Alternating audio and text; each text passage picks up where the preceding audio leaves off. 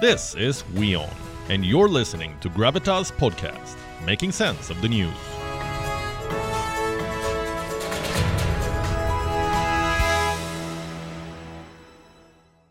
Now, since we're talking about China, you may remember this. Last month, a BBC journalist was arrested in Shanghai. The journalist was covering protests which erupted across China against the zero-COVID policy and the ruling Communist Party.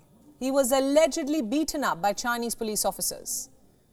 The BBC, as any organization would, condemned China's actions swiftly. It said it was extremely concerned by the events. Several BBC journalists called out China and its authoritarian regime. They accused China of snatching away media freedom. We have no problem with this. Now let's talk about this man, Richard Pattinson. No, he's not a celebrity. He's a former BBC journalist who currently is the senior vice president of a little-known commercial wing of the BBC called the Storyworks. You must be wondering, why are we talking about a BBC commercial wing? Allow me to explain. Storyworks was established in 2015 and describes itself as a commercial content studio with newsroom values.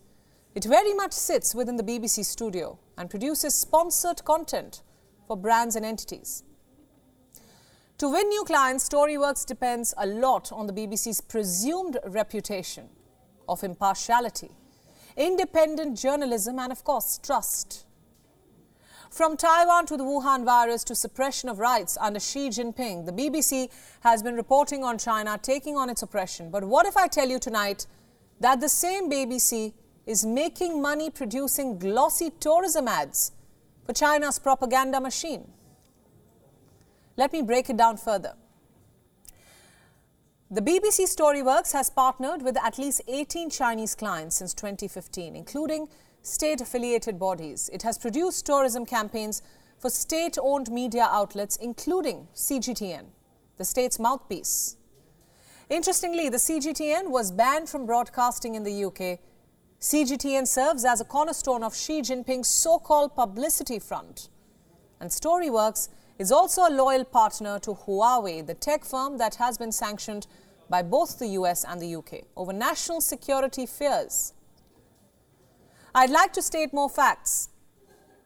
The BBC does not publish Storyworks' earnings. The commercial unit is not mentioned in the BBC annual report, and the BBC refuses to disclose how much money Storyworks actually makes, especially from its contracts in China. Storyworks contributed nearly $360 million to BBC's overall ad revenue, and that's this year. How much of it comes from China? The BBC doesn't reveal. I'll also tell you what the BBC had to say about it. It insists that Storyworks has played by the rules. It says hosting advertising outside of the UK allows them to generate income to invest in BBC, including in their so-called independent and impartial journalism. It says commercial work is entirely separate and has no bearing on journalistic output, but reports say its own journalists are opposing contracts with the Chinese. Sources say that the BBC newsroom has voiced anxiety about doing business with Chinese state-affiliated entities. Don't these commercial ties leave the BBC open to accusations of conflict of interest, especially when it comes to its reportage on China? And this is exactly what the BBC journalists voice. But the corporation has even remained silent on why the conflict of interest concerns raised by its journalists had been ignored. So tonight, I want to call out the BBC for its duplicity, its hypocrisy. What gives it the right to position itself as the beacon of impartiality and transparency when it is taking money from the same country that it claims to condemn in its editorials?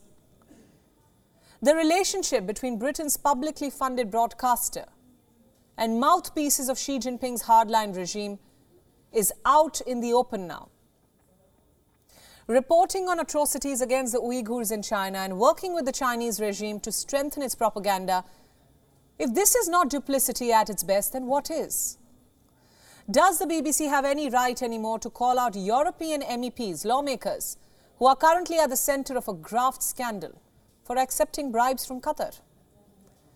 I ask, what is the difference between a corrupt lawmaker who condemns Qatar for its human rights record while taking bribes from the country and a news outlet which claims to act in public interest and then takes money for ads from a country which is infecting the world. Can the BBC take a moral high ground anymore when it comes to journalism? When money and commercial interests come into the picture, has the BBC compromised its ethics? We ask this question and we wait for a response.